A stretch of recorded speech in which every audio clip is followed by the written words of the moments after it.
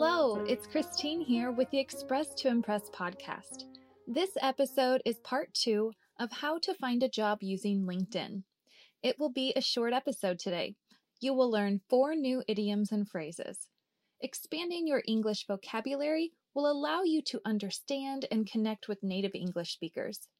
You'll also get some homework at the end so you can continue to improve your English communication skills.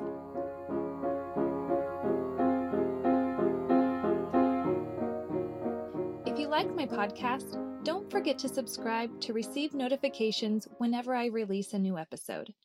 You can subscribe anywhere you download podcasts like Pandora, Apple Podcasts, or my website at www.express-to-impress.com. Now, let's begin.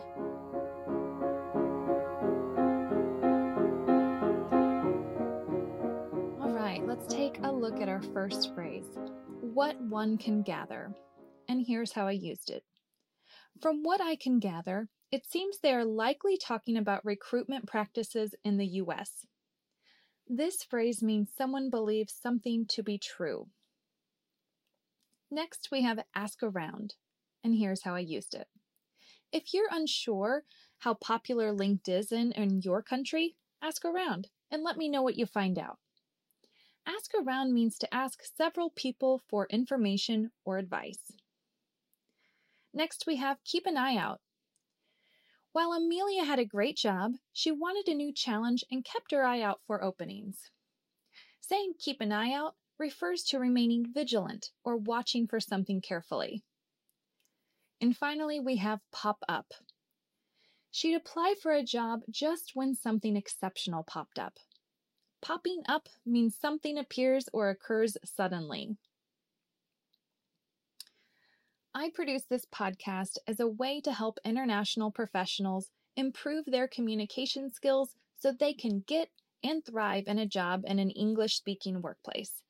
I also provide an intense online video course for people wanting to get a job in English. Of course, I'm always thrilled when someone writes to tell me about their experience taking the course. Here's what Vesela, a marketing manager in Munich, Germany, had to say about the course. This course can give you a fresh perspective and be really helpful. I love the handouts and the materials. They will definitely help me. Now I look at the application process like a research project and also realize how important networking is. I will activate my network and use all the job search trackers that will help me stay on top of the application process. I would absolutely recommend the course. You can view 4 of the lessons in the course for free on my website at www.express-to-impress.com. That's 20 minutes of the course completely free. And great news! I'm offering 30% off until October 31st with the code DEAL30. So what are you waiting for? I can't wait to see you land a job you love. All right, that's all the idioms and phrases for today. Learning takes repetition and implementation, so I'll give you some homework. Listen to this episode again and repeat the words out loud to practice. It will help you improve your American pronunciation, among other things. If you like this episode, please pick one of the following ways to support it. Rate it, leave a comment, or share it with a friend. Each of these small actions has a big impact on growing the Express to Impress audience. And if there's something I can do to support you, write me an email.